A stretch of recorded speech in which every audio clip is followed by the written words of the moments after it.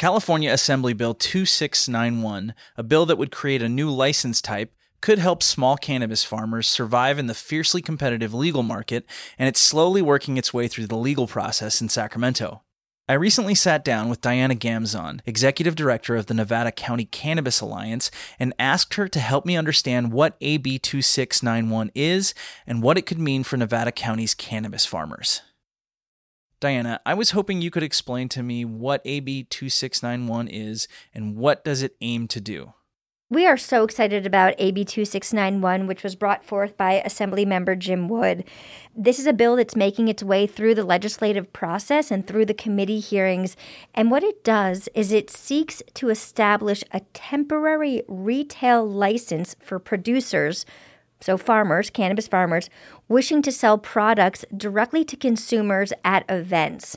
So it enables small farmers to get a license, a temporary license, to sell directly to consumers at up to about 8 events a year.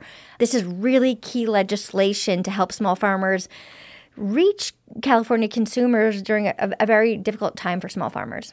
What does it mean by temporary? Does that mean that cannabis farmers are going to have to apply every event or every year, or? What we're hoping for, so that it's easy both on the regulators and on the farmers, is that it's a once-a-year license that allows you up to 8 events. So not that you'd have to apply every time, but that if you hold that license, then you have the ability to sell directly to consumers at 8 events.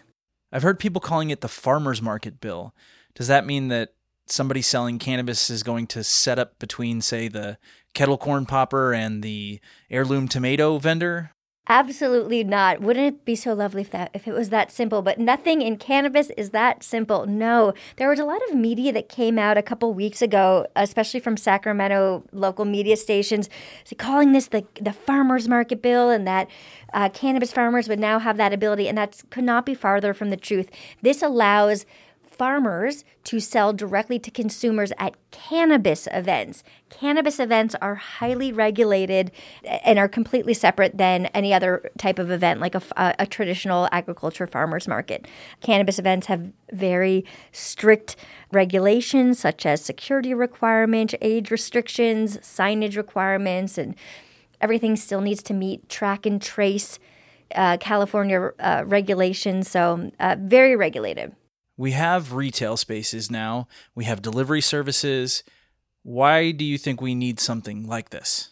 Really, it's no different than traditional farmers. Farmers, whether you're a cannabis farmer or a veggie farmer, need that option to sell directly to consumers. So picture our farmers markets in downtown Grass Valley, our beloved farmers markets in Nevada City, where you can have that one-on-one interaction.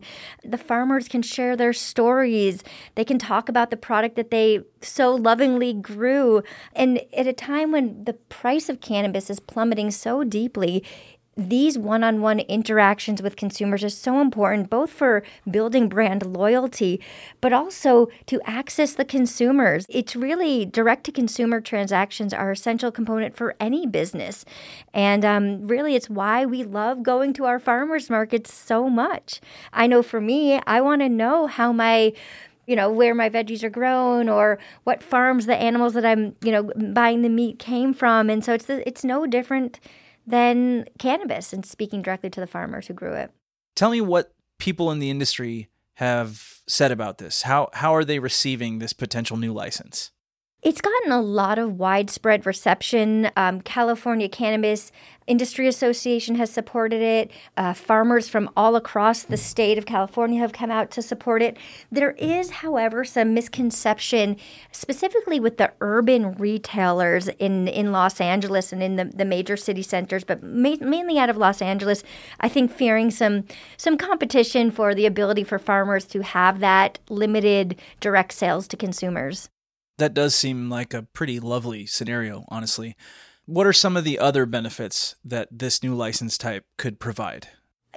Another benefit that's really important is our California cannabis market right now is really set up as a commodity market.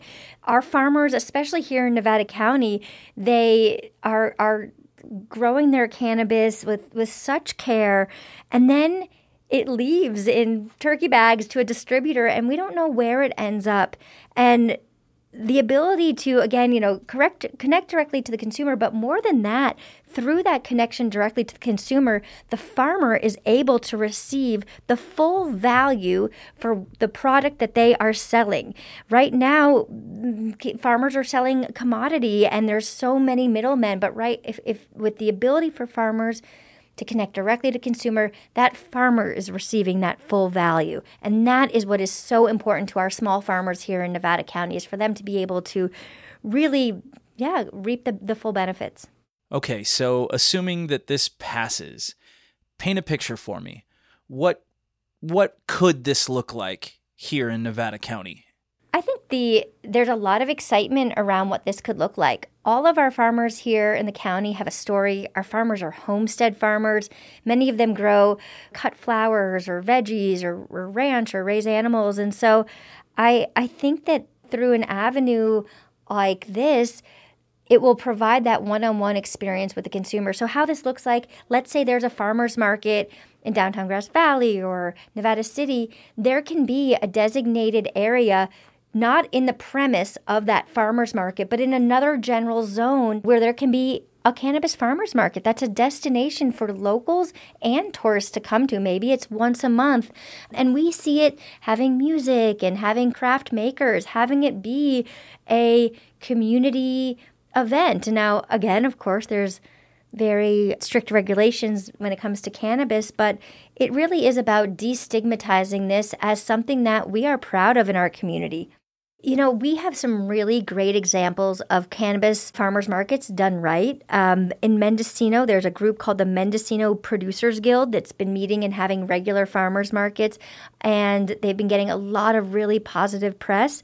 Those are happening in Laytonville. Humboldt is also having cannabis farmers markets, and what they're finding is it's really stimulating the economy around the farmers markets. People are coming as a destination to experience what it's like to buy directly from the farmer and hear how it was grown and really understand how the soil is affecting the taste. And so we're really excited for this opportunity to be a welcomed addition to our events here in the county. How the soil is affecting the taste. Is it terroir? Terroir. Terroir. Diana Gamzon, Executive Director of the Nevada County Cannabis Alliance. Thank you so much for talking with me today. Thank you, Claudio, for having me.